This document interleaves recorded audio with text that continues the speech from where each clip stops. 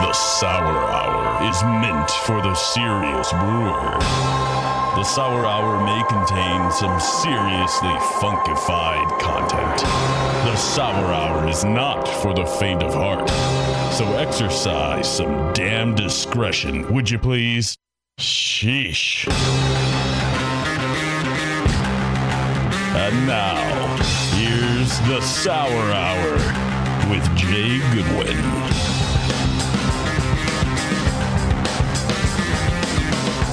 All right, we're back. It's that time. It's the Sour Hour on the Brewing Network. Doing a question and answer show today. Pretty excited about that. Born out of necessity.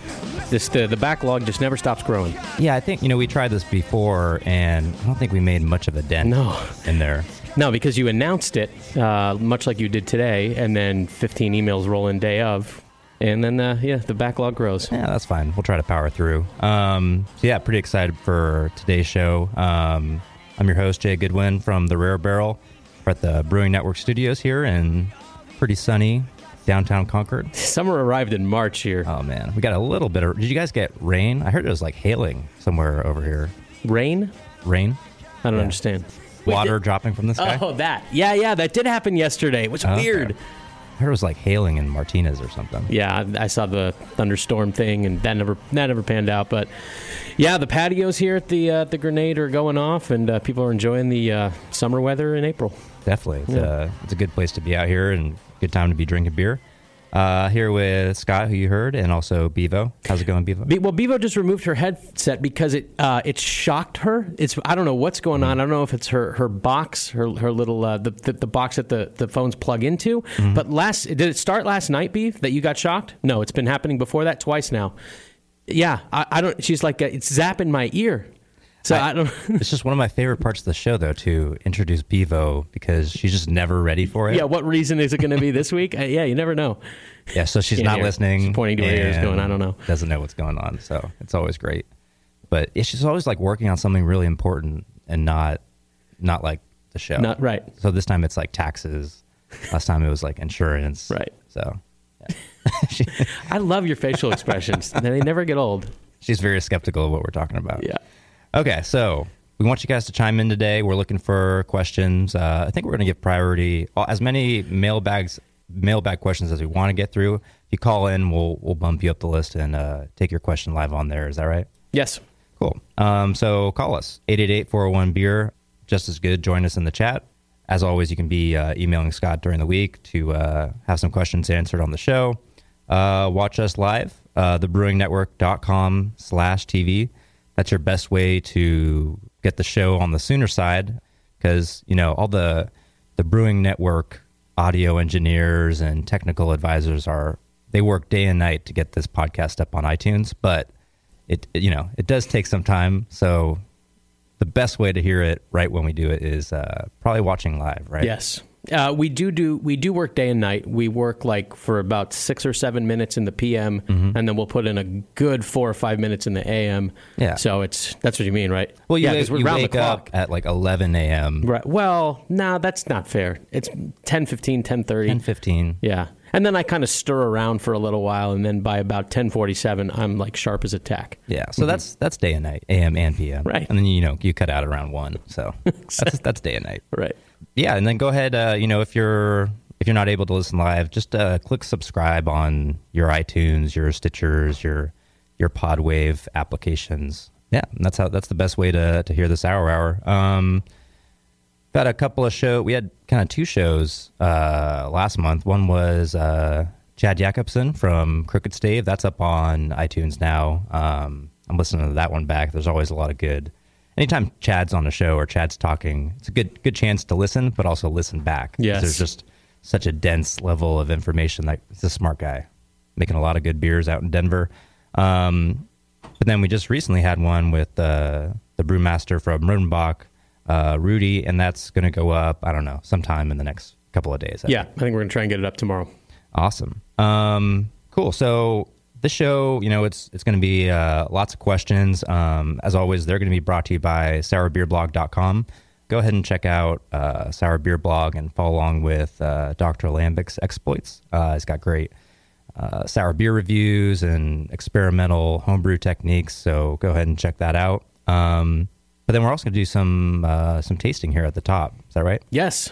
Yeah, we got a couple beers in front of us, and we got a sort of a not a new brewer, but trying to break into a commercial brewing. So we're going to see if we can't help him do that. Yeah, an aspiring brewer.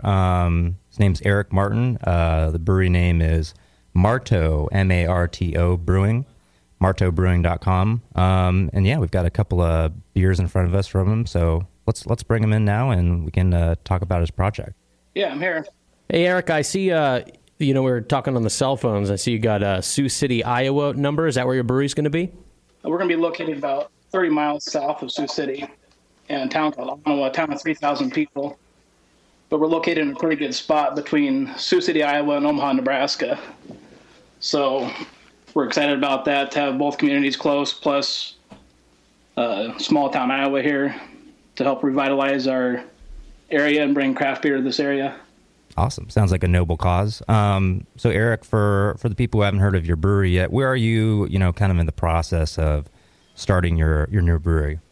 Well, we're trying to finalize some financial things with this crowdfunding campaign here through Indiegogo. That's going to help us with our brewery floor, with concrete and drainage. And any extra we get will help increase our wood cellar capacity and sour beer and wild beers. Yeah, so we're looking at fall of 2015 for opening date. By the time everything is finished with that, that's what we're shooting for. But we'll see how that goes with licensing and all that fun stuff. So yeah, it always takes longer than you think. Always. How long you been making sour beer as a home brewer? About 3 years. About 2012, I really started getting into Saison brewing, and then branched off into adding Brett to Saisons, and then that became kind of a passion while still maintaining, classic styles, and just kind of grew from there. So one of the beers we have is a tart Saison. Can you tell us about it? Yeah, that beer is brewed with a mixed culture that I've kind of grew up over the last year or so, with a Belgian farmhouse yeast and bottle dregs that I've collected over time from different breweries, and lab cultures. Like I have 2 different Brett strains in there, and a 3726 Belgian farmhouse strain that I really like. Gives a nice peppery character to the beer. With that beer there, it's pretty highly hopped, like a traditional Saison. So it the IBUs tame down the sourness from the lactose, so it's more of a tart Saison category. Awesome, yeah. And I was reading on your website that you're going to have kind of a whole farmhouse series of beers. Is that would the beers that we have here kind of fit in that part of your program? Yeah, that's correct. Our kind of specialty series of farmhouse beers would be called the Lois Hills Farmhouse Series. Lois Hills is a land formation in western Iowa. It's a large farming community, and so I thought kind of pay homage to the community that we're around here and name it after that. We're going to use wild yeast and bacteria from this area. I've already captured one Brettanomyces strain that I'm really happy with. It has a nice peppery characteristic that goes really well with the Saison, so that beer there has that yeast in it along with Brett Trois. Awesome. And, I think people should really check out your website. And one thing that I saw when I was on there is that you've won quite a few awards as a home brewer, and even gone to the point where you had a beer brewed by Nebraska Brewing Company. Is that right? Can you tell us about that? Yeah, so that was a competition I entered through them, and the beer I won with that competition was a Belgian beer. It was clean I used the brewery bottle dregs and propped that up and used that yeast to brew a cucumber muskmelon beer. Sounds kind of crazy, but it's pretty popular, and we rebrewed that beer at Nebraska Brewing Company, and they served it at a ticketed beer and food pairing, and people really liked it. It's good summer beer, good balance between the fruit and that yeast character from the Belgian yeast. Muskmelon? Yeah, what is that? Yeah, it's like a cantaloupe, I guess. Muskmelon is more of a broad range, but more specifically, it's a cantaloupe. I don't know that I'd ever want to use musk as an adjective for any food I'm eating. It's like what your uncle smells like, Yeah, but sounds like you're probably trying to balance in that beer, some kind of funk going on with, two ingredients that seem like they're on the lighter side of flavor impact with cucumber and this, cantaloupe type of ingredient. How did that work out? Did you like the results? Yeah, when I first tasted the beer, I wanted to add a cucumber to it just to mess around. And then when I tasted the beer, I thought some reason the cantaloupe came to mind, like a melon flavor would go well with the flavors already there with the cucumber and that Belgian ale yeast.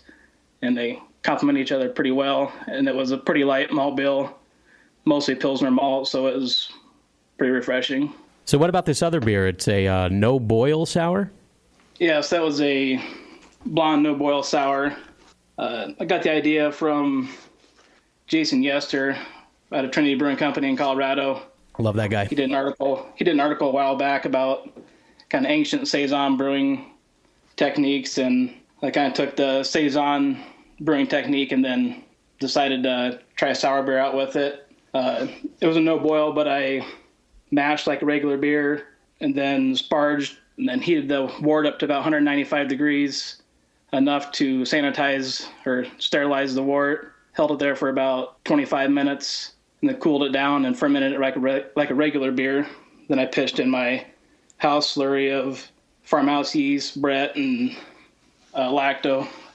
I kept it clean and blonde. I kind of want to see what kind of character the yeast would put off, plus the combination of it being a no-boil beer, if any off flavors would come out. And it actually came out really clean and a nice, clean sourness. And you do get a little bit of pepper from the yeast, and but it has good mouthfeel too, because that no-boil, there's no protein coagulation from the no-boil. So it is a cloudy beer, but still dry, but has good enough mouthfeel to it. And, one other thing I read is that you're going to install a 3.5 barrel system. You're going to be based out of Western Iowa. What's your, distribution going to be like in the first few years? Is it people just kind of in that area are going to be able to get your beer? Are you going to bottle at all? Yeah, so starting out, the only stuff that we'll bottle will be our wild and sour beers. We'll distribute those throughout all of Iowa. We're also in contact with some businesses in Omaha, Nebraska area that we may move into soon, depending on production and the demand just in Iowa alone, and then possibly branch out from there as production increases. We will send kegs to all over Iowa also, but we'll mainly send our sour beer out in bottles. So awesome. Well, it seems like you're on the right track. Can you just give another quick plug for your Indiegogo? Do people just go on to there and search for Marteau Brewing? I think you have a special URL, right? Yeah, that's correct. Go to marteaubrewing.com/BNArmy. It'll take you right to the Indiegogo campaign. Also, we're on Facebook, Instagram, Twitter, and we've been plugging the campaign here recently, so you'll see it on there.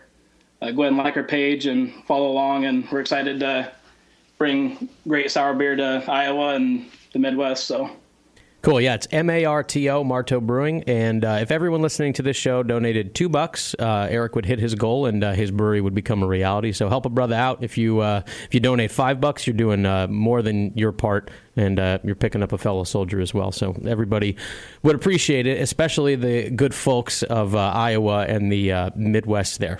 Are there any like sour breweries that have any sort of a distribution footprint there already? In Iowa, there's one brewery that's just brewing sours.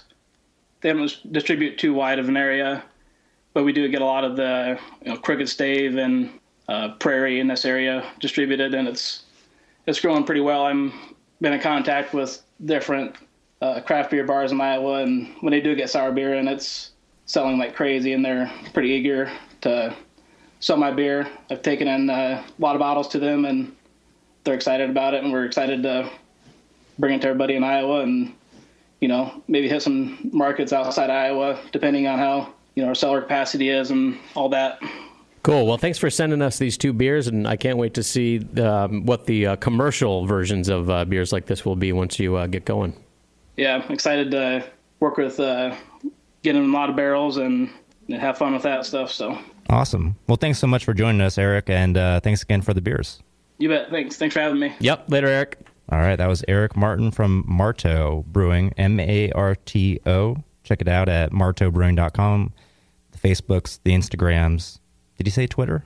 I think he did. Yeah, Twitter also. Just assume he's using it. Foursquare, right? Tumblr, Vine. That's a thing. Oh yeah, the little video short videos. thing. Yeah, yeah. Just ICQ, and then Indiegogo. I mean, you bring up a good point. Just $2, can really go a long way if we leverage the whole BN army.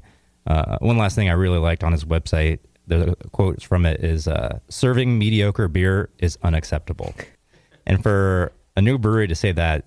That makes me smile, gives me a little extra confidence in a new brewer. Plus, the beers he's planning are really exciting. So yes. Go check it out and just be excited if you're living in that area for Marto Brewing. Now, there's a third beer that we didn't get to, but it is a raspberry beer. And so I do have a question here before the break as it pertains to fruit. Eric doesn't need this question answered. He knows what he's doing. But Bud Moilino from the email does. And he says, when using fruit, Jay, how do you prepare the fruit to add? Whole, sliced, pureed? What fruits do you think? Well, let's start there. Whole, sliced, or pureed? Yeah, so currently at the Rare Barrel, we're using pureed fruit. Comes from Oregon Fruit Products. It's a company in Oregon that makes fruit products, obviously. Hold on, I'm writing. Yeah.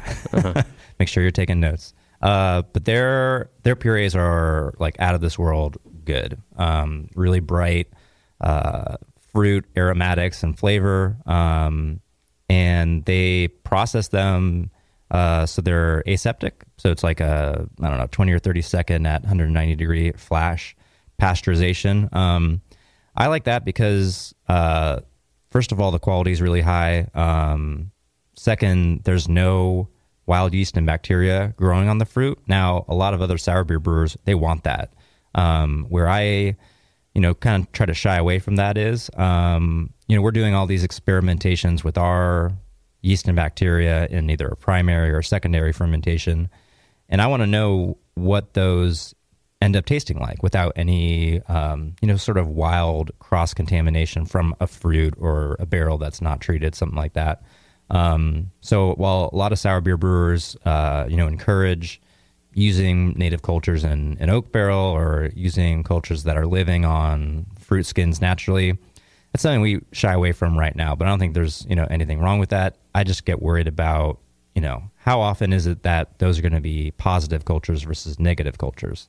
So we use the purees in it. I think eventually we'll start experimenting with different whole fruits, but we'll try to process them in almost the exact same way as Oregon Fruit Products does because of all the reasons I just listed. So if we do get whole fruit, we'll bring it in, sift through it, make sure there are no, rotten pieces of fruit. We'll kind of clean them of debris. What I would probably do is take the core out and the stem, kind of depending on what fruit you're using. And I'd give them a quick dunk in boiling water. And then I'd kind of mash them up to get them almost puree-like. This is going to kind of expose a lot of the sugar more rapidly to the beer. And it's just going to be easier getting it in and out of the barrel if that's where you choose to do your fruiting. So I think there's a lot of good ways to go when it comes to fruit. You just kind of need to think about, what you're going for. But was there a part two of that one? Yeah. He says, what fruits do you think work best in sours for light sours, and then amber and dark? So let's just start with, is there like a rule of thumb? I think there is, although I'm not like a huge fan of it, but I think light colored fruits go with light malt bills. People just kind of generally do that. One thing that we do at the Rare Barrel is we make a almost black sour beer with raspberries. And I think that's uncommon because if you have a fruit that's going to contribute like a beautiful color to a sour beer, you're going to want to use kind of like a golden or a pale base to show off that color in the beer. But for our beer, we like to make it dark, and that malt bill kind of backs up the raspberry, gives it almost like a little bit of an astringency, like a raspberry seed would kind of taste like, to make it more of a complete raspberry flavor profile, but maybe it doesn't look like raspberry to people. So I think looks have a big impact on people's choices where they put different fruits, but I don't think there's any reason you can't put a dark sour with, a light colored and light flavored fruit like peach, as long as you're happy with how the flavors go together, then I think experimentation is a good thing. Can I just throw this out there as it pertains to strawberries in sour beer? And there's a fair amount of commercial examples. You make one, Fields Forever, and I don't think I've had an example where I really was like, oh yeah, this really works. I just think strawberries don't quite work as an adjunct as a general rule. It can be well done. Fields Forever is a very enjoyable beer, but I don't think strawberries compare to, say, apricots or peaches. And maybe it's just a matter of personal taste, but do you know what I'm saying? And if so, Absolutely. Is there a reason for it?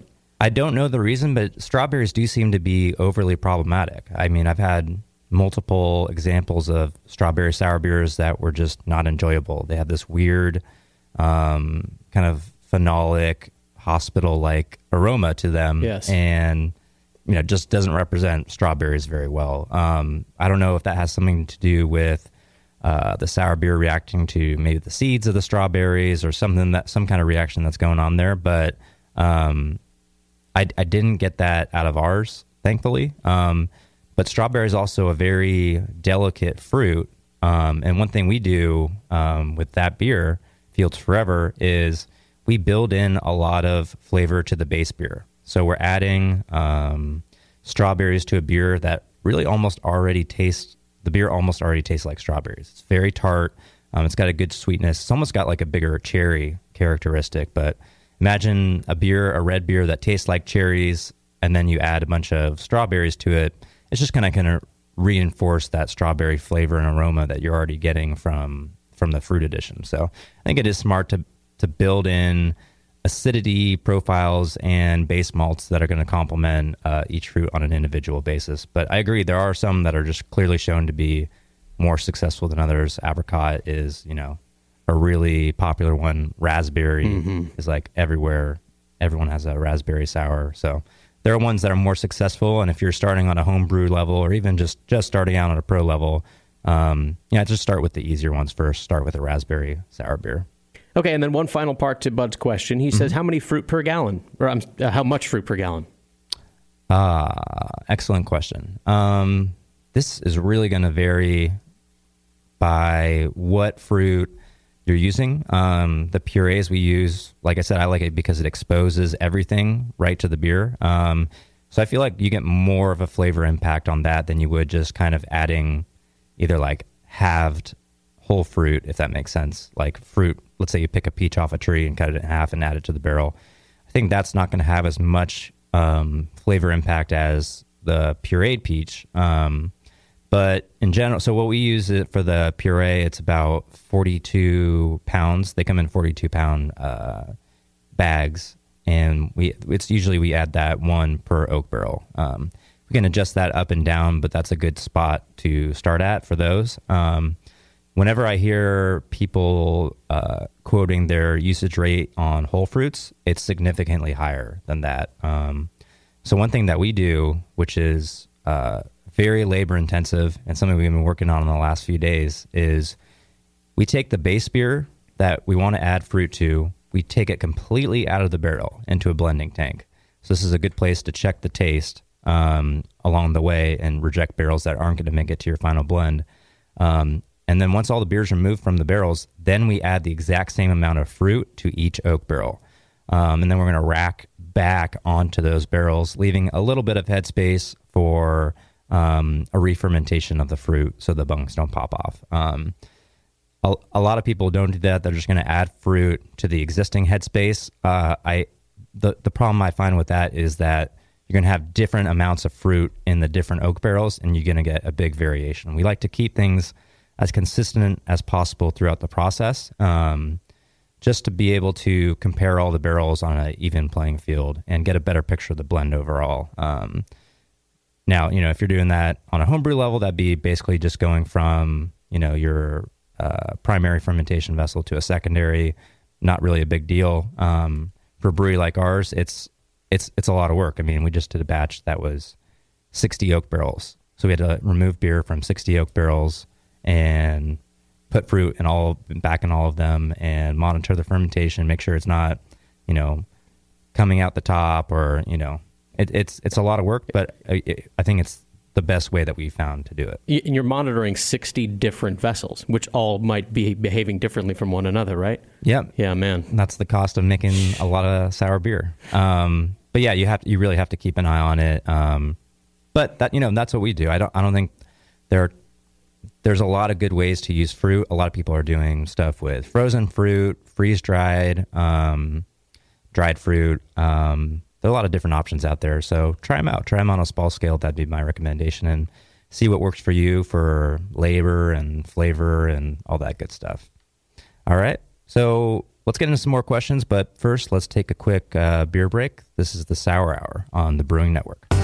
For nearly 40 years, one organization has had your back, the American Homebrewers Association. Are you a member? Why not? Join the more than 40,000 brewers who enjoy all the American Homebrewers Association has to offer, like Zymurgy Magazine, in print and online, plus the Zymurgy app.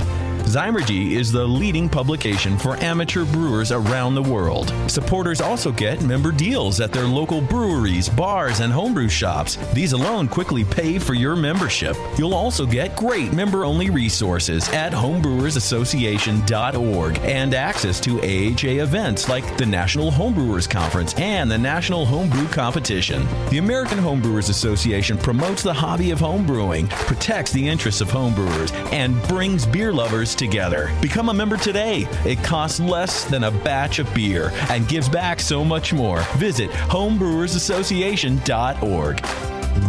The National Homebrew Conference is coming up this summer, and More Beer wants to send you. To celebrate 20 years of serving homebrewers, More Beer is giving away 2 full pass registrations to the 2015 National Homebrew Conference, June 10th through 13th. That's right, 2 full passes, full access to all the presentations, club night, and pro brewers night, 2 seats to the grand banquet and awards ceremony, 2 one-year membership gift cards to the American Homebrewers Association, 4-night stay at the beautiful Town and Country Resort, round-trip airfare to and from the San Diego airport, 2 VIP passes to the Brewing Network's own anniversary party, a $250 prepaid Visa gift card for food and your other expenses, and dinner with the More Beer crew. Visit morebeer.com for all the details, and to enter, you can enter once a day through April 15th, and the winner will be drawn on April 25th. If you've already purchased your registration to the event and seats to the grand banquet, those fees can be refunded. Enter today at morebeer.com.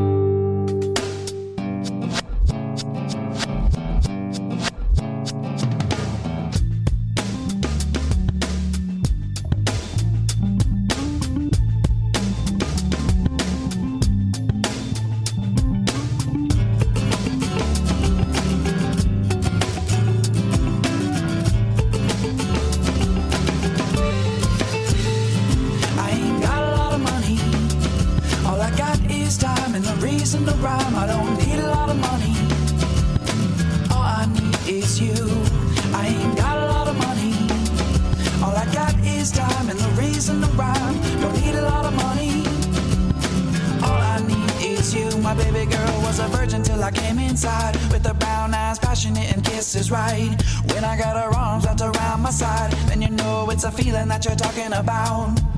And if you don't need me, then I don't need you on my mind.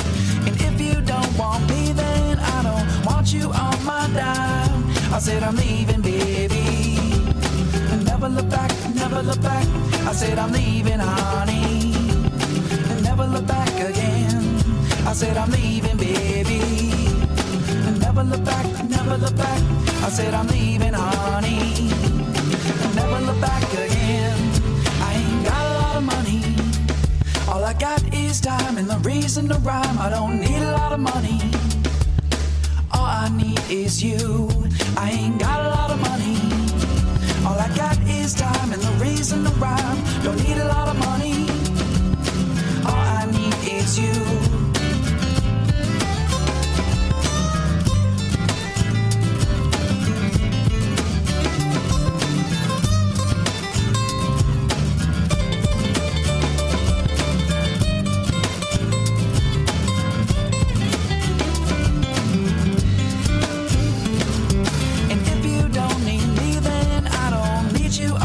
Mind. And if you don't want me, then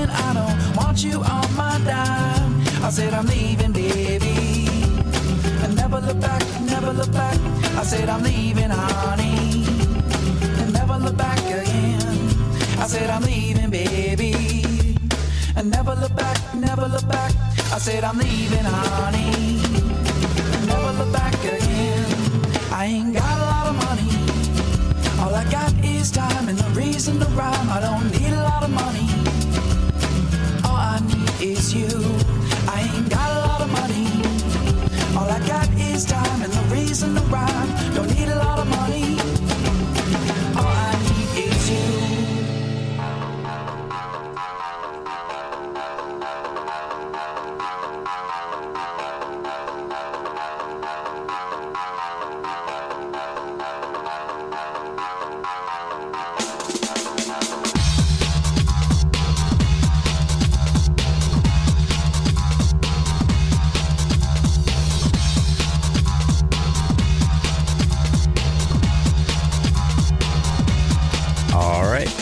We're back. It's the Sour Hour on the Brewing Network. Doing a question and answer show right now. But before we dive back into your questions, I wanted to mention a new sponsor, actually, that we have. It's the Wine and Hop Shop from Madison, Wisconsin. Yep. A local homebrew shop. Yeah, locally owned and operated for over 40 years. Great, friendly service. 50 combined years of brewing experience. Lots of pro brewers on the staff over there. Yeah, more than half the staff has brewed professionally, actually. And the Brewing Network listeners, including the special Sour Hour listeners, which are the superior listeners of the Brewing Network. Obviously. They get an $8 flat rate shipping on orders under 50 pounds if they enter the code BN Shipping in the discount field during checkout. Most items are going to ship within 24 hours. You can go check it out. They got brewing kits, winemaking kits, used corny kegs. They even have like these smaller sized oak barrels from a local distillery. So anyone out there who's been looking to do some small scale barrel aging, definitely check it out. It's the Wine and Hop Shop in Madison, Wisconsin. And thank them very much for supporting the Brewing Network and the Sour Hour. Yeah, if you're a local, if you live in Madison, then support your local homebrew shop, as Jamil likes to say. And they also are trying to boost their online ordering. So your next ingredient or equipment order, show them you like this show by supporting them. Support those who support us. Yeah. You know, if for no other reason than you feel bad that the Wisconsin Badgers just lost the national championship, yeah. Please, for the love of God, go visit their website and check it out. I think in the next year or two, I'm going to try to do a batch of wine. Oh, yeah? Yeah, I don't know anything about wine fermentation, so once I do, I'm going to go on to Wine and Hop Shop and get one of their wine kits, I think. Nice. It's wineandhop.com, by the way. Yeah, wineandhop.com. Yeah. Are you going to stick the carboy of fermenting wine on your parents' basement staircase? There's probably not enough room with all the other jugs and jars that I have left there. Those are probably like 3.5-year-old sour beer now. Yeah. Oh, man. You haven't tasted it recently? Mm-mm. Oh, man. No. Set it and forget it, eh? Yeah. Exactly what you preach against. Yeah, not my finest hour, but something when you leave stuff at your parents' house, it's like it doesn't exist anymore. It certainly exists for them. Right. But not for you, which is kind of nice. All right, well, we have more beer to taste that was sent in by listener Brian, which I'm excited about. But first, you want to do a couple of questions? Yeah, let's do that, and then we can work on pouring these bad boys out, too. Wait, this is homebrew beer, right? Yeah, the next one's homebrew. Because it looks like a side project beer. With that label and wax seal. Like, I know, I'm excited awesome. for these. All right, cool. Peas and Corn, hang on the line at Skype there. We're going to go to Ryan in San Diego. Ryan, what's up? Hey, how's it going? Good, man. Yeah, what's going on? Not much, just sitting watching the show. What can we do you for? So I had a question about extract or partial mash sours. Okay, shoot. If there was anything, kind of different to do, I guess on that smaller scale, kind of making up for, I know that you... Oh, go ahead. Well, so something that happens when you're extract brewing, and I'm by no means an expert on it. I didn't spend too much time doing it, but one thing I considered when thinking about extract sour beer is, you're not able to control the mash temperature of an extract beer. It's kind of, you get what you get. So I actually always liked the idea of doing extract sour beers, because once you introduce the Brett and various bacteria, they're going to they're going to chomp up the more complex carbohydrates that may have been bypassed by a Saccharomyces fermentation due to, the variable mash temp of whatever extract you're using. Plus, you can, do a 50-50 extract. I think there's like the wheat extract, which is actually, it's not 100% wheat, but it's like 50-50 or 70-30 or something. And that's like almost like a lambic base right there. So I think brewing with either extract or a partial mash for sour beer is a great idea. I would just consider the fact that there are going to be some sugars bypassing the initial fermentation, but that could be, exactly what you're going for, but you do lose a little control there. So that would be the first thing that comes to my mind. But did you have a question about any other parts of the process, or was that pretty much it? Oh, yeah. I mean, I guess what kind of addition I was wondering, I know some people had talked on previous shows and a couple of people that were talking on the session about using like oats or flaked wheat or things like that to kind of add additional starches that won't get fermented by Saccharomyces, but kind of maybe aid giving the Brettanomyces and maybe some bacteria something to work on, as well as maybe increasing the body overall, leaving some protein. Yeah, I think that's a great thing to use. We use oats in our beer to help out the mouthfeel, and I think it makes a really delicious wort. We use rolled oats, so those are going to convert, actually, but you can use a lot of raw grain. One idea I was always intrigued by, and I've seen kind of some internet buzz about people trying to do this, and I always thought it was a pretty decent idea, is to do an extract beer and then just add a small amount of flour to a boil. So, take your, rye or wheat flour, put it in a small amount, and then, it's not going to get converted. It's going to carry over as a complex carbohydrate into your long sour beer fermentation. So I think there's a lot of good ways to go when it comes to extract brewing of sour beers. And it's great because sour beer can be such an intimidating fermentation to kind of go into.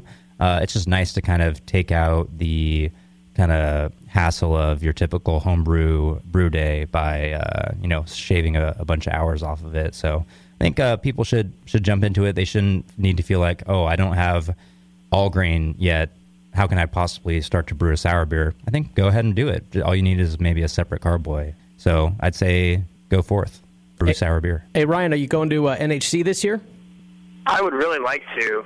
I gotta try to see if I can get an AHA membership, if I can scrounge up the cash. Well, yeah, you got to do that, and then we're giving away a pass to the NHC here at the BN. If you can call. I've been hearing about that. Yeah. So if you're short on cash, here's your chance to maybe score a free pass. Yeah, Matt. If you have time, one quick question. Sure. I was wondering about. So I know you talked about a lot about using separate vessels. But I wonder if, for example, like using kegs for a secondary fermenter, would you need to kind of make that your dedicated sour beer fermenter? Do you think with kegs, because it's stainless steel, you'd be able to clean it pretty thoroughly? Yeah, I think a keg can work. As for dedicating it or not, sort of depends on if you're going to be using any rubber parts, like a gasket or something like that. So you're using a corny keg and you're doing a lot of racking through the beer line, or even doing some carbonating through the CO2 port, there are some small gasket parts associated with those, so you'll want to take that into consideration. You can buy a bunch of those and swap them out. If you're using kind of a commercial keg, then you could go without the Sankey stem and just cover it with, a loose bung or some foil, something like that. I've seen that online quite a bit. So I think it can work, but just keep in mind where the rubber or porous parts are going to be along your process, as with anything in sour beer. All right, cool. Thanks for the call, Ryan. And let's do one more question before we taste some beer. Before we do the question, if people are out there like Ryan, or they're wanting to go to NHC, but they need an AHA membership, can they still do that through the Brewing Network? Yeah, absolutely. Does brewingnetwork.com, and there's a link? Yeah, there's a link on the homepage. And if you're not an AHA member and you're a serious enough brewer to be brewing sour beer and stuff, you're missing out. Definitely. You should be a member of the AHA. If you're advanced enough to be listening to the show, you can be benefiting from all the stuff you get from the AHA. I think you also get a 10% discount at Wine and Hop Shop if you're an AHA member. Oh, So, there you go. You know, the benefits are many, and a lot of local tap rooms will give you a discount if you show an AHA membership card. So check it out on thebrewingnetwork.com. Yeah, I just wanted to get that in. Yes, thank you for bringing that up. AHA is very important, and support those who support the hobby. AHA does a lot of important work on behalf of home brewing. Definitely. All right, Peas and Corn, what's going on? Hey, how you going? Hey, where are you calling from, man? Calling from Australia. Yeah, international. You can call me Dave, though. All right, Dave, what's going on? Well, I'm making my first Berliner Weiss, and I'm sort of getting a few sort of conflicting bits of information about the ratio of bugs to yeast. Okay. So I'm ordering some Y-Yeast 5335, and I'm going to be pairing it with their German ale yeast. Now, a few sources have said that the ratio of yeast to bugs should be 5-1, with like sort of 5 yeast to 1 part lacto. Mm-hmm. However, like the other day, I saw a video by Y-Yeast that argued the complete opposite. They said that they got better kind of tart and sour characteristics if it was 5 parts lacto to 1 part yeast. So I'm getting a few conflicting bits of information there. Yeah, I think you're really going to want to give the bacteria a head start, especially if you're talking about first generation yeast and bacteria, which I believe you are. You're going to want to get that lacto started and roaring and see high temperatures and unfettered access to sugars. So, you know, I think a traditional method is to actually separate the two. So you can do hot side souring. There's a lot of good info on that on Sour Beer Blog. You could also go back to our show with Troy Casey. Early on in the show, we talked to Chris Johnson of Green Bench in Tampa, who went over his method of kettle souring, and his beers were great. And you can really just let the lacto dial in to the acidity that you want. And then once it's there, you just boil it and then knock out as you usually would, and then pitch your yeast.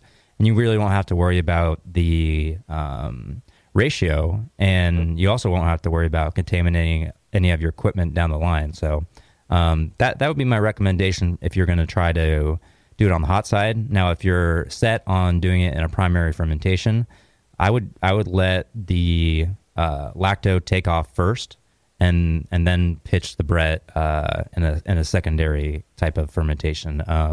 Again, that's another thing addressed at Sour Beer Blog in his post about fast souring with lactobacillus. But I definitely think that if you're brewing your first Berliner, there's a more likely chance than not, if you don't use these methods, that it's not going to be as tart as you want. Now, I don't know what your tastes are, but in Berliner, you can argue whether or how tart that style actually should be, how tart it was historically versus how tart brewers are making it today. But with these methods, you can kind of dial it in first and then add the yeast and let it finish out. So that's kind of where I would shade to. Get the acidity you want first, and then give your yeast a chance to finish it up. Oh, okay. And just one more question. What sort of cell count should I be going for? Like, what sort of pitching rate should I be going for with the lacto? That's a good question. So we don't measure lacto in terms of cell counts or pitching rate. We actually just kind of measure it by how fast the drop in pH is. So that'd be, for us, we use Brett lacto primary fermentation. And within about a week with our mature culture, we're already down to about anywhere from 3.2 to 3.5 pH if it's a second generation pitch. If it's a first generation, then the drop is a lot more gradual. But we don't actually do any counting of lactobacillus cells. So you're our first international call on the Sour Hour, Dave. You got anything to say? Just thanks for doing the show. I really appreciate it. It's really good listen. Oh, well, thanks for listening. Hell yeah. I think, was it you, Scott, or was it somebody else who just sent me something? Someone who's doing dry sour beer cultures for yeast. Oh, yeah. Yeah. I bring this up because, if you're listening from Australia or New Zealand or Europe, parts of Asia, we take it for granted that we can just get liquid cultures, delivered by White Labs, Y Yeast, or smaller local places like the East Bay here in California or East Coast Yeast on the East Coast. But this place, I think there's an intriguing part of it because he's drying out mixed cultures of sour beer. Yeah, it's called Black Man Yeast. A listener of ours named Jordan brought this place to our attention, and it seems to be pretty much kind of brand new, right? I believe so. I haven't looked into it too much. I was just intrigued by that for the prospect of, people who don't have access to this kind of stuff, or even access to sour beer in a bottle that they can grow up the dregs from. This could be a good way to go. Now, I haven't tested this out. I haven't heard any feedback from it, but I would bet, knowing the listeners of this show, that they're probably looking it up, and within the next 6 to 12 months, we'll probably have a report back. But that might be something kind of cool to look into. So just something I wanted to mention for anyone who's listening internationally. Indeed. So we have a tasting to do. Matt from Reno has a question. Matt, hold the line. We're going to talk to Brian down in L.A. who sent us these awesome beers, and then we'll do a couple more questions in the next segment. Are you there, Brian? I am here. All right. Well, we got your commercial/homebrewed beers in front of us. So first off, let's describe these. As Jay mentioned earlier, they got the wax sealed tops, and the labels have a beautiful sort of wax swoosh on them, which kind of has like a historical thing, right? Yeah, I'd read a beer blog online that said something about Cantillon back in the day used to not label their beers. They would just wax the top and put like a swash of paint over the front of the bottle that would identify if it was a goose or if it was fruited of some kind. So I thought that was a pretty cool story, and I just kind of did a little like homage to that. Very cool. And so I see in front of us we have a kind of a lighter colored beer and then more of a ruby red colored beer. What are these beers that we have in front of us? I'm not sure which ones you have. There should be like a raspberry one that's kind of like a pinkish red, and then the lighter pink is strawberry. We've got the framboise and the apricot. Okay, cool. Yeah, so you've got the framboise and the apricot. I can't remember if I gave you the one that was whole fruit or puree, but there should be a sticker on the bottom of the bottle that says whole fruit or not for the orange one. Well, it might have fallen off. I don't see it. Cool. But I do love that not only do these have the wax seals, but they also have a government warning and a barcode. So when I first got these beers, I knew they were coming. Brian and I talked on the email, and I opened the package, and I was even though I knew what was coming, I was still confused. I was like, wait a minute. I know this guy said he was a home brewer. So I'm showing it to my staff here at the Grenade, and they're like, well, I don't know. It sure looks like commercial beer. And so I emailed him and said, what gives? And he said, I pulled a random barcode and pulled a government warning and just kind of put it on the label to kind of blur the line between commercial and homebrew. And he said it sounded like it worked, and it sure did. Yep. It's awesome. Can you tell us a little bit about your process in making these beers? Yeah, so these kind of funny enough are both extract. They're actually both beers are the same exact base beer, and they're 100% extract. And it was just kind of a experimental brew I did a few years ago. So the beer was actually we added maltodextrin to kind of give some more maybe complex sugars into the beer, and then I pitched bottle dregs from Drakefontein and Jolly Pumpkin and let the beer sit for about 18 months, and then after about 18 months, I split it up into 4 smaller fermenters and bought fruit from local farmers markets and put it in and let it sit for about 4 months on the fruit and then bottle them up.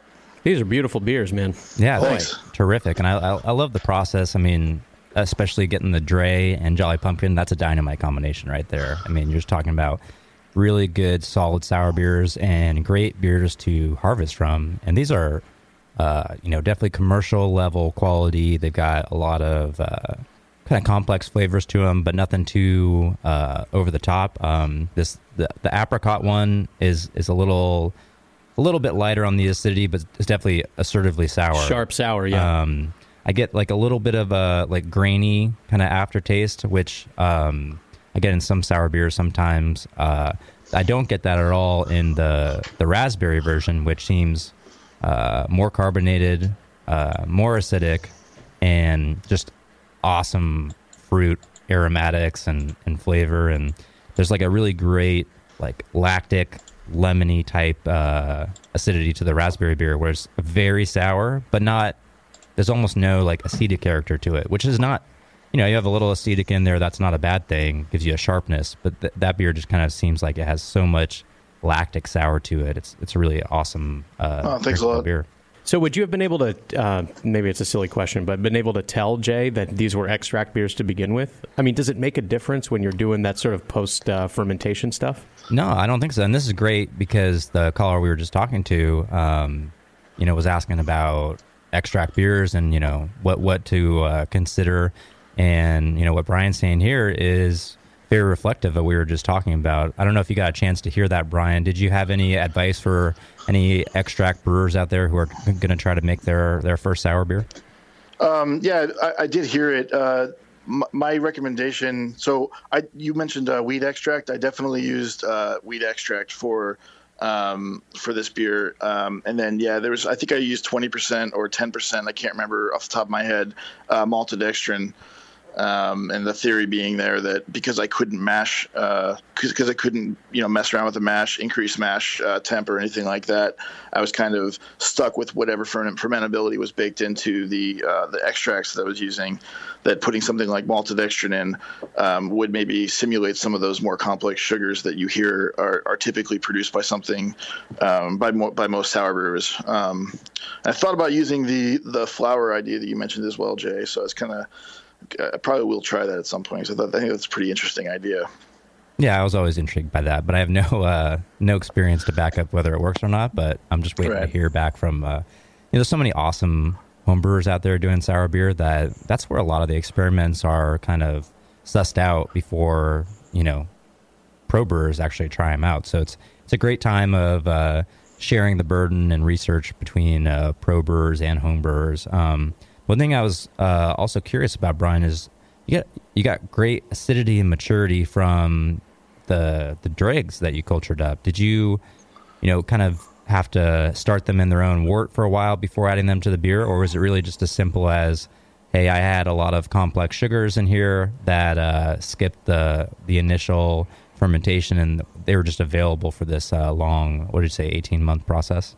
Yeah, no, I just I basically poured the bottom of a bottle in. I didn't actually build it up at all. The one thing I guess that maybe is different is that I left the beers. I started out because I did 10 gallons total when I did this, and I started out with 2 5-gallon plastic buckets, and I left it sit in those for about 2 months before I transferred it over to better bottles, 2.5s. So all four different fruit styles did end up getting split out on their own eventually, but they did sit in plastic buckets, and back then it was just because I didn't have anything else to put it in. But I do think that they picked up a considerable amount of oxygen at the beginning because of that. And that was kind of my thinking, is that maybe, but I'm not really sure, to be honest with you, what could have increased the acidity.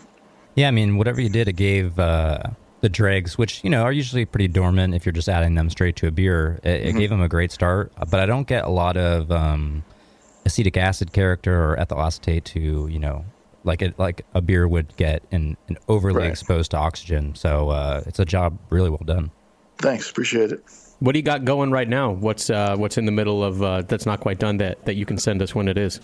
For sour beers, I've got I've actually a friend of mine had an open garage, so we've been filling it with barrels lately. We did a monster brew with my homebrew club down here at Pacific Gravity. We did one with Smog City in Torrance, and the base beer for that was Belgian Pils. It was kind of a ripoff of their Little Bill Pils beer, and so we took that and added some sugars and some dark candy syrup to it and filled up a barrel and put a bunch of dregs in that, and or actually that one was all East Coast yeast, and then we have 2 other barrels that we filled with other different monster brews. So that's our first experience with barrels. It's, and I know it's hit or miss, so it's a little frightening with the home brewers. It's hard to get your hands on 60 gallons of wort, but but that's a year away from being ready. Awesome. Well, you guys are really getting it done down there. No kidding. It's like more sour beer than most breweries make. Yeah, seriously. Well, it's just like, you brew a beer and it sits for 18 months and you add fruit for 4 months and you get all excited about it, and then quickly you run out of bottles, and it's like, all right, now I need to find a way to have more volume so we can try different fruits and different strange things to see what works and what doesn't. So, yeah, we're excited about it. And just one non-beer question. You mentioned you're on the Fox lot down there. Can you tell us what you do? Yeah, I mean, I can't talk about what titles or anything, but I'm an editor here at Fox, working on movies and television shows and stuff like that. Are you married? I'm not. Okay. I'm just trying to think of, this is a busy man here between the beer and he's a Renaissance man. Yeah, no, busy for sure. So, but yeah, no, it's fun working in the studio stuff. Hell yeah. Well, thanks so much for sending these beers. They're really fabulous. Much appreciated. And let us know if you'd ever like to send more. We will welcome them with open arms. Yeah. Great. Thanks a lot, guys. Appreciate being on the show and getting the feedback on the beers. Thanks so much, Brian. And yeah, that was quite a treat. These are some really good beers. What do you think? Should we take a quick break and then get into more questions? Yeah, we'll go back to the phones. We'll go back to the mailbag and try and knock out actually some freaking questions on this Q&A show. Yeah, we're trying over here. But we'll continue trying next on the Sour Hour on the Brewing Network. Beer tasting games that train your palate, a brewery locator, and the brand new interactive beer style guide. These are just a few of the awesome things you'll find on craftbeer.com. The style guide is a beautiful example of technology in beer. Browse beer style families or turn on the automatic beer style finder and explore beer through color, bitterness, ABV, aroma, and flavor. It's really the coolest way to explore every beer style besides having them all in front of you. Go to craftbeer.com and click on beer styles to start the guide. Plus, enjoy the rest of craftbeer.com, the Brewers Banter blogs, beer education, how to host a beer tasting, and the invaluable draft quality manual. Tons of great content that makes your beer better. Visit the new craftbeer.com right now and explore the website that brings you all the passion, camaraderie, and creativity of the craft beer community. Craftbeer.com, celebrating the best of American beer.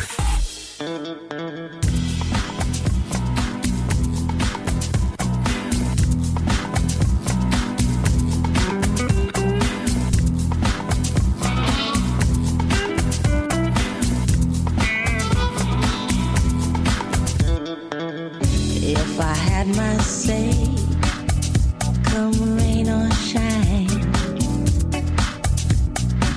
I'd trade a tear for a kiss anytime. Late 69 was like duty free. Pleasure was the law in my society. In my society, I am only solitary, not alone.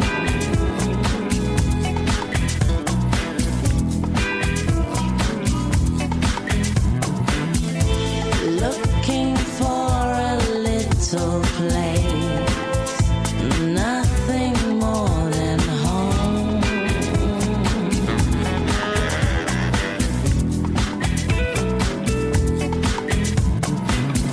When the apple was found far away from the tree, was it really in my responsibility? Now the dealer's on, let's go for the fee. No money won't pay my society. In my society, I am only solitary, not alone.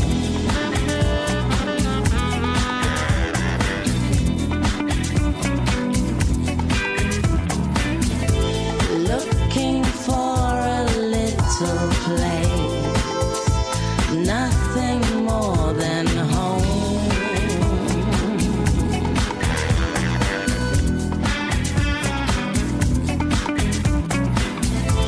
In my society, I am only solitary.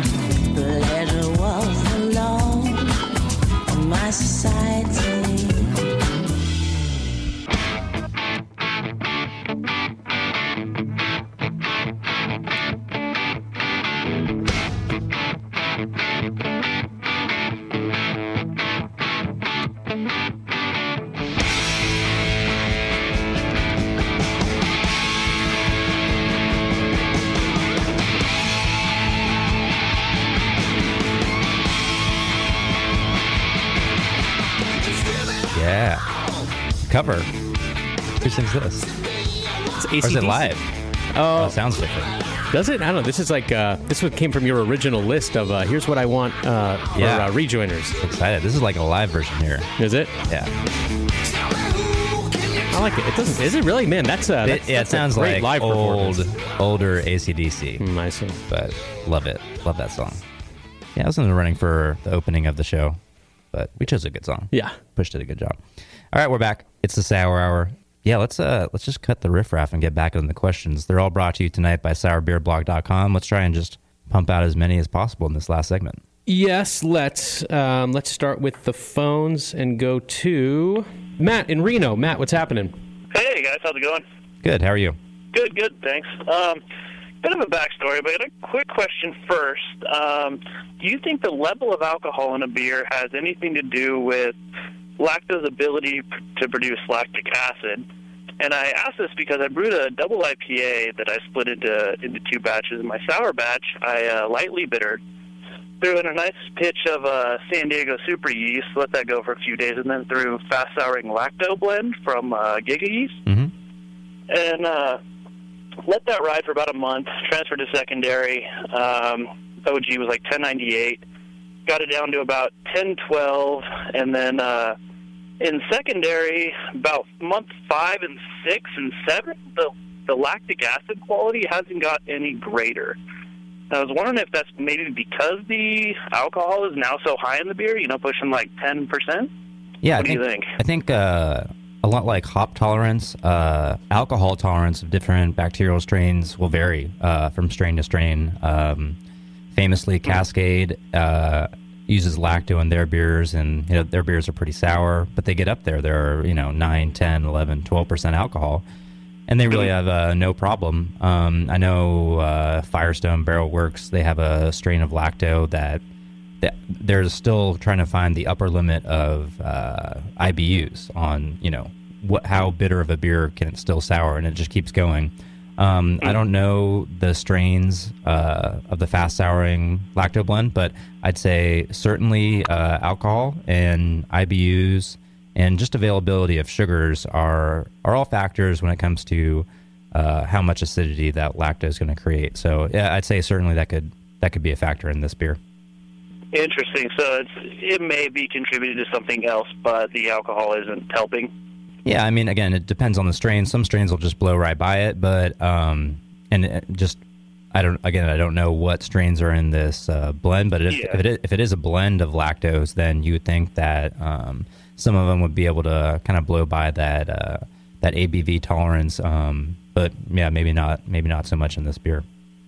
Gotcha. And I know about month 2 and 3, I was throwing some dregs in from Hot and Roth and Tarted Darkness and Ode to Tart. Mm-hmm. And that seemed to help a little bit, but yeah, like the past few months, it's just kind of stalled out. And I mean, I'm only this is beginning of month 7, so I mean, do you expect it to get any more sour, being that it's kind of not gotten, any more sour over the past 2 months? I mean, should I wait a little bit longer and just kind of see how it goes, or?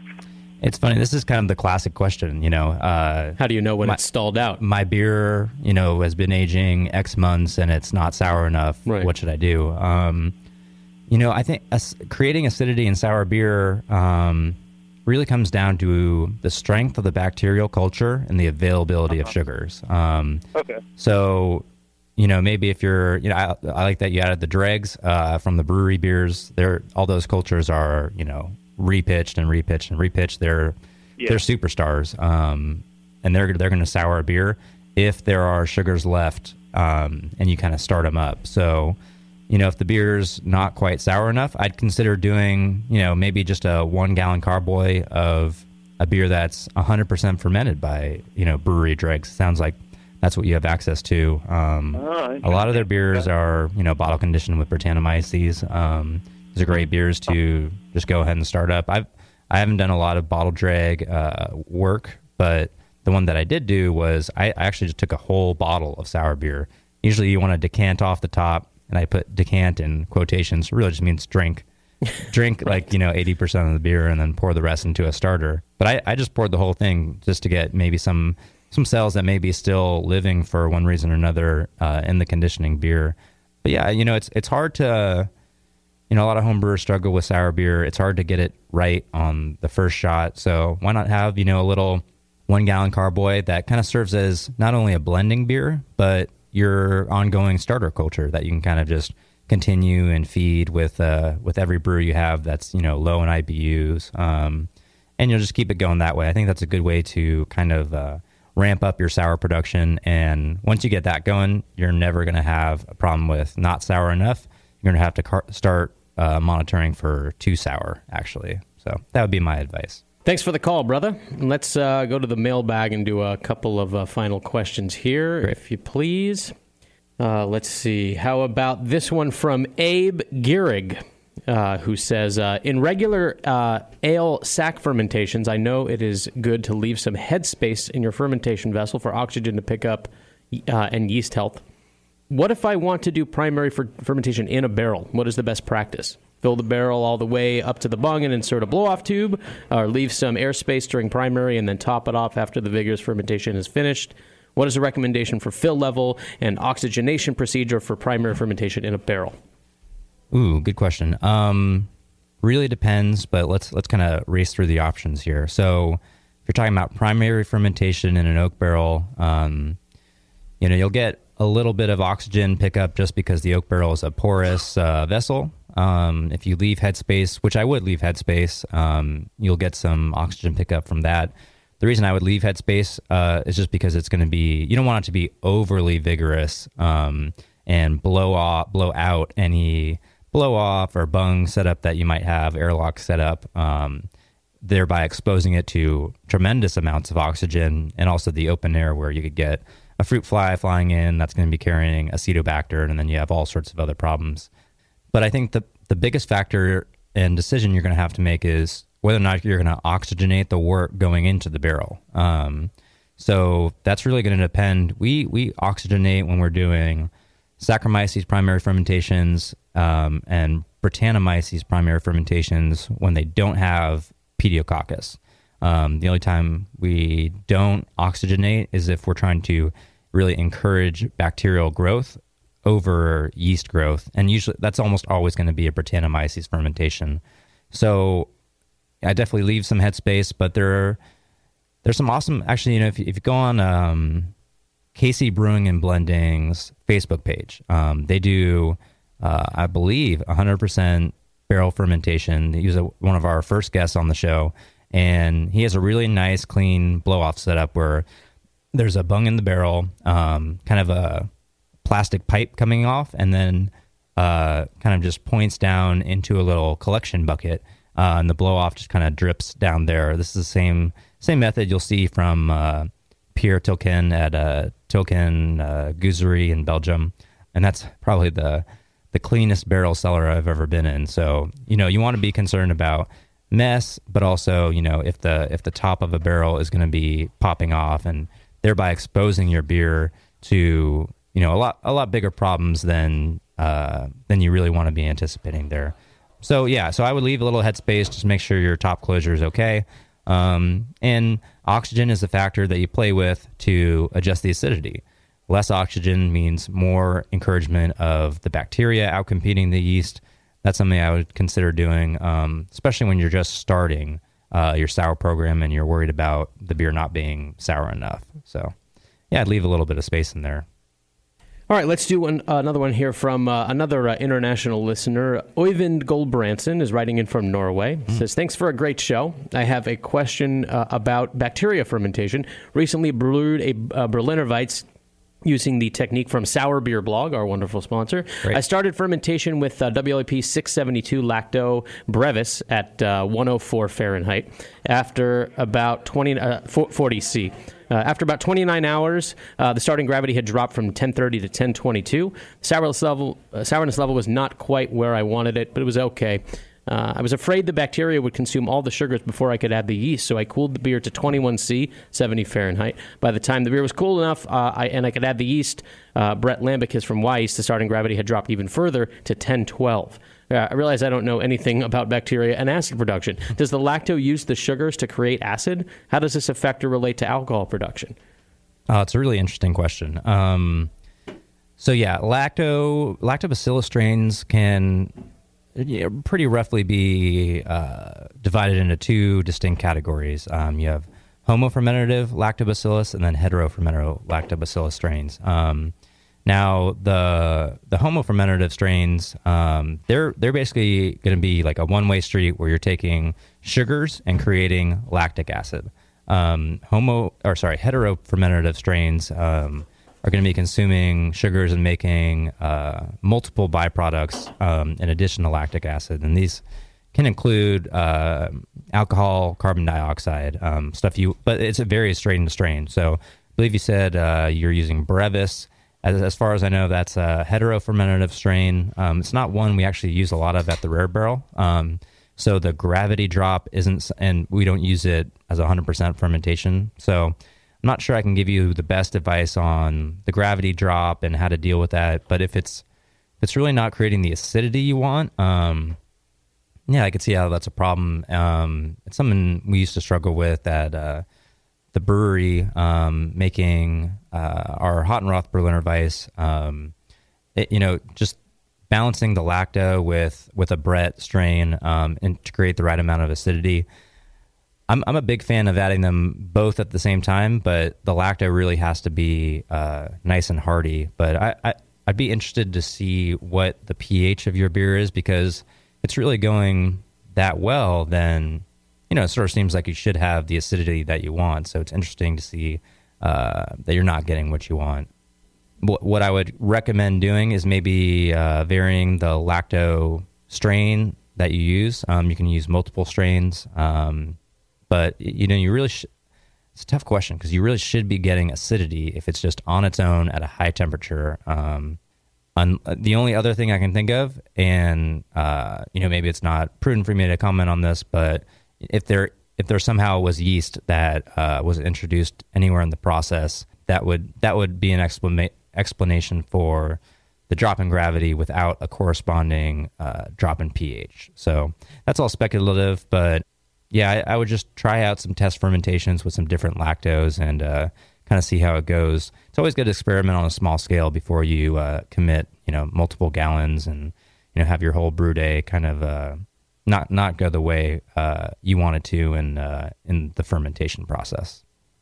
Well, forgive us for not getting to more questions. I do, Jay, want to do one final tasting here, which I wasn't sure we were going to get to, but I did hear back from Creature Comforts Brewing Company, who sent us some beer a while back. Blake over there sent us some of their Berliner Weiss and some of their IPA. They're out of Athens, Georgia.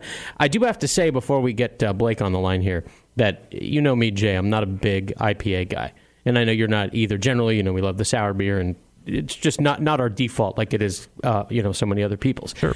This, Blake, is the first IPA.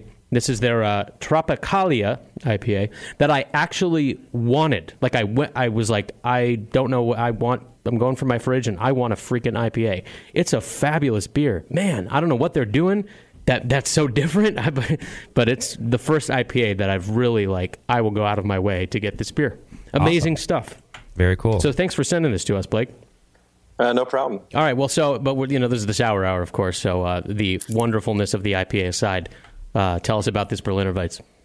Well, thanks for having me on. So the Athena is a Berliner we do year-round in a can. It's one of two beers that we sell in a can, so it's pretty fun. We do a kettle souring technique, which I know you guys have talked about a little bit, but we basically mash in and louder just like any normal beer. We'll boil the beer actually for about 20 minutes to get rid of all the oxygen and any organisms that we don't want in the beer. And then we'll pitch our blend of lactobacillus and sour it in our kettle for about usually takes somewhere between about 12 and 18 hours, get down to 3.45 pH, and then we'll boil it again, add a little bit of hops, and then send it on through and ferment it with our ale yeast, just like any normal ale at that point. Awesome. It's got what I really like about this beer is it's got a really traditional flavor profile. So, a lot of American breweries who are trying to recreate the Berliner Weiss style. Some struggle to get the right amount of acidity. Some go kind of in the American way, a little too aggressive on it. This is kind of what I imagine traditional Berliner is going to be tasting like, and there's so much balance. It's not too acidic, I would say. No. And what really lets shine through is the kind of soft, pillowy almost mouthfeel. There's like a great wheat kind of grainy character, awesome mouthfeel that this is just like, if I'm sitting on my deck in Athens, Georgia, I'm putting down a couple 6-packs of this beer. Well, after you wipe the perspiration on your forehead with a cold can and say my word, then you put down a couple. Yeah, absolutely. It was. We're already hitting mid 80s, and it's definitely humid as a swamp around here. And that's kind of definitely a lot of approach to the beer came from the fact that in regards to kind of the acidity balance and the aspect of being more traditional is that we're going to put it into a 6-pack, and it's 4.5%. I personally, and I know everybody around the brewery, we want to be able to drink a few of them at a time, and certainly that's kind of what we expect a person to be able to do if they buy a 6-pack of a beer. So, we felt like it was kind of easy to make a tongue-scraping sour beer, and that's kind of applies to our IPA as well. But we wanted to kind of go back to the balanced approach and just have something that we want to drink and something that is easy to drink. Man, after like a hard day in the brewery, Athena is a great pint of beer to have. Yeah, it's definitely a nice, delicate, balanced beer. Is it something where how many batches of this beer have you done? Were you playing around with the acidity as you went forward? Were some batches kind of, too sour for your taste, not sour enough? We piloted the beer, so we're about to hit our 1-year anniversary, and this is a year-round offering for us. So we've been making it for nearly a year now on the, I guess we started brewing beforehand, so about a year now on the commercial level. We piloted and worked on the recipe for about 2 years before that, before we got up and running. And at first it was kind of interesting, we tested, I think, 5 different ale yeasts to kind of get a flavor profile and just to make sure they would work with the acidic environment. We tested out a few different lactobacillus strains, and then just got it to the point where we had our process nailed down, and it was a pretty repeatable process where now we're brewing about 60 barrels of this beer every week or so, and it's going in 6-packs, and we get a pretty consistent result out of it. How long does it take batch to batch? That's a 3-week ale. Souring is about a 12 to 18 hour process, and from there we'll ferment with our ale strain, and it's about 3 weeks to package from brew day. Awesome. Blake, could you go into a little bit more when you were testing out the different strains of lactobacillus? What was your experience there? Which ones did you like? Did you not like? It kind of ties into the mailbag question we just had, where he was having trouble getting a good amount of acidity out of his kettle souring process. So, sure. And I heard that question, and dude, I think I'm about as puzzled as you were as why that wasn't getting sour. It sounded like it should have been getting sour to me. So we tested out different Delbrueckii strains that you get from, I think those were a lot more accessible maybe 3 years ago, and that's rapidly changed. And I think in the last year to year and a half is what kind of lactobacillus you had access to. We originally, after we tested out some more available strains, we got in touch with Al at East Coast, talked to him about some bacteria that he had available. So what we landed on was a blend actually between Delbrueckii and Brevis. And we keep that going. And originally he started us off, and then he kind of just advised us that he doesn't mess with Delbrueckii anymore. So we kind of reconstituted our own as we needed. But we found those 2 strains working together work really well. And they gave a little bit more character to the acidity than when we were using just Delbrueckii alone. It was kind of a more flat acidic character. We felt like with the blend that we started using that we got a lot of huge like white grape and citrus and kind of Sauvignon Blanc notes that we really love. And it kind of just made the beer a little bit more interesting than just being kind of a really sharp and kind of one-note sourness to it. So we ended up using those 2. And then the ale yeast actually surprisingly made quite a big difference on what we decided to use as well. Awesome. Yeah, it's definitely that white grape thing you're talking about really comes out, and just go to show, maybe if you diversify your kind of lactobacillus portfolio on the hot side, then maybe you have a little more luck. That could have contributed to the mailbag questions problem. I wonder too if maybe that was just Mr. Goldbranson's perception. Like maybe he was just expecting it to be a lot more sour than it actually was, and it wasn't that it wasn't sour. It's just he was expecting the tongue scraper, as Blake mentioned. Yeah, it could Maybe. be. I don't know. You know, I think time and temperature are big factors here. You know, what Blake's doing is, I think, relatively short hot side souring that I've heard from different commercial breweries. But, you know, he's also going for a beer that is sour, but it's, you know, more lightly sour, just kind of a prickle on the palate instead of, you know, a bowling ball knocking you over. But yeah, it's an amazing beer. Where can people get this beer? Is this kind of just a Georgia thing, or, you know? Oh yeah, so being pretty young, we just actually launched cans into the Atlanta market. Right now we're in Athens, which is a town about 120,000 people, and we've got a lot of support here, and they drink a lot of our beer, so it's pretty great. We don't have to send our beer too far.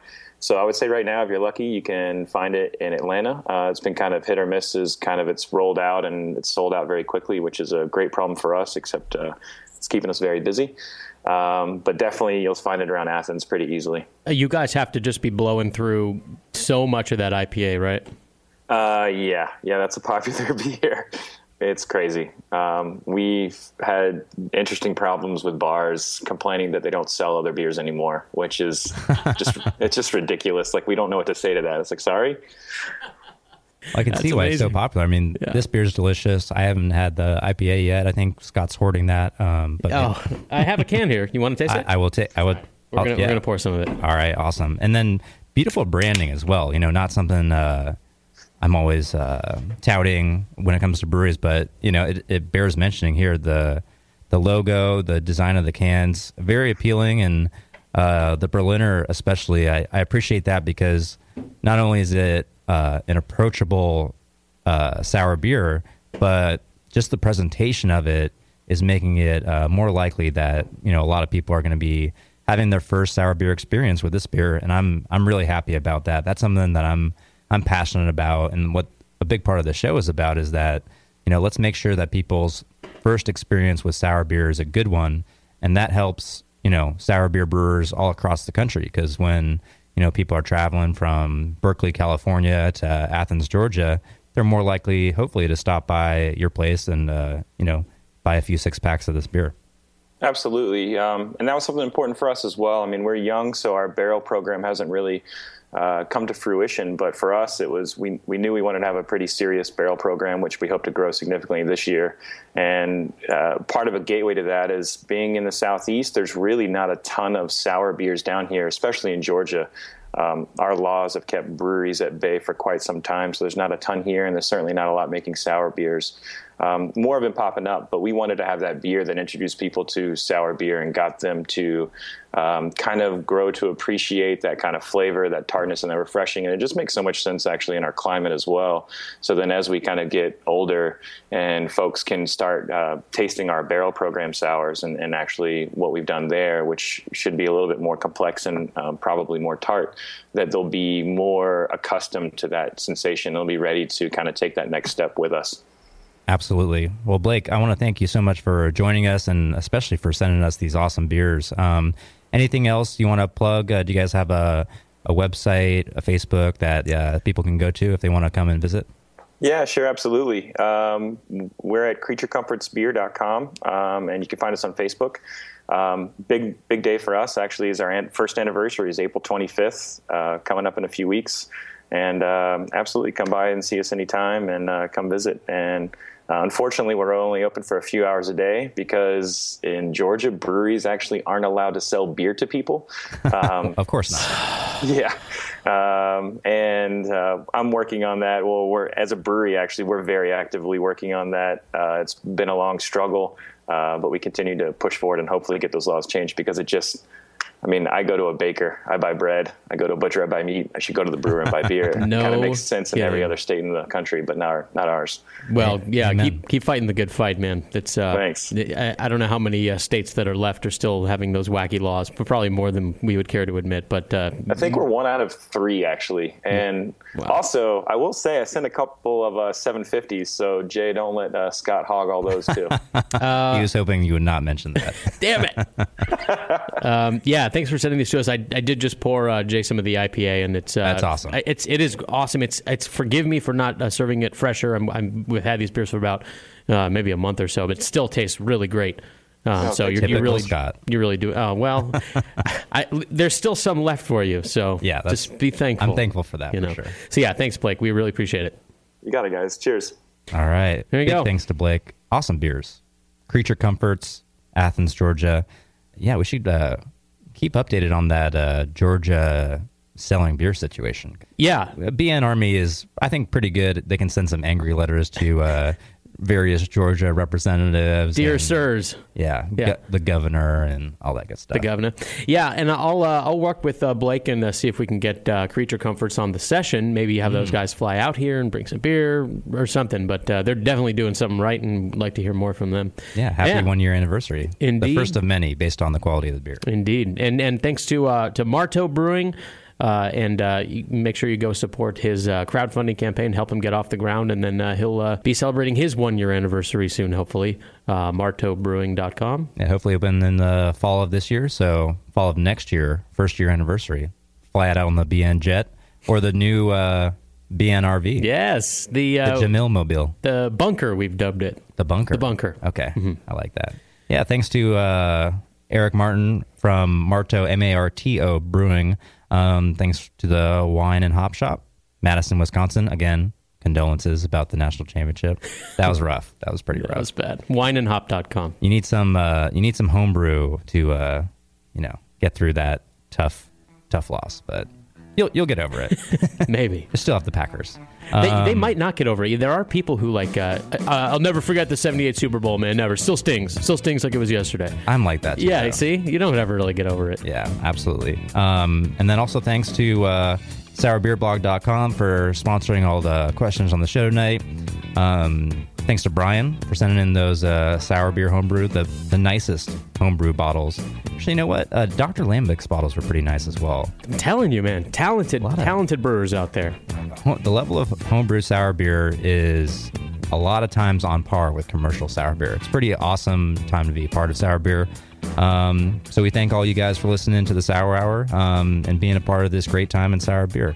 We'll be back next month with a guest. I think we have it confirmed. It's going to be Firestone Barrel Works. Yes. On the show. So stoked for that. And in the same month as their Firestone Walker Invitational, it'll be a nice Firestone Walkery month. Yeah, and the Rare Barrel will be down at that festival. So if anyone's going to come out for that, you can come up and say hi, and we'll talk some sour beer. And, of course, drink a lot of sour beer. And you're gonna bring enough not to run out in the first 6.5 minutes of the fest there? Yes. Okay, good. I hope so. But, yeah, we'll see you next time for Firestone. It's been the Sour Hour on the Brewing Network.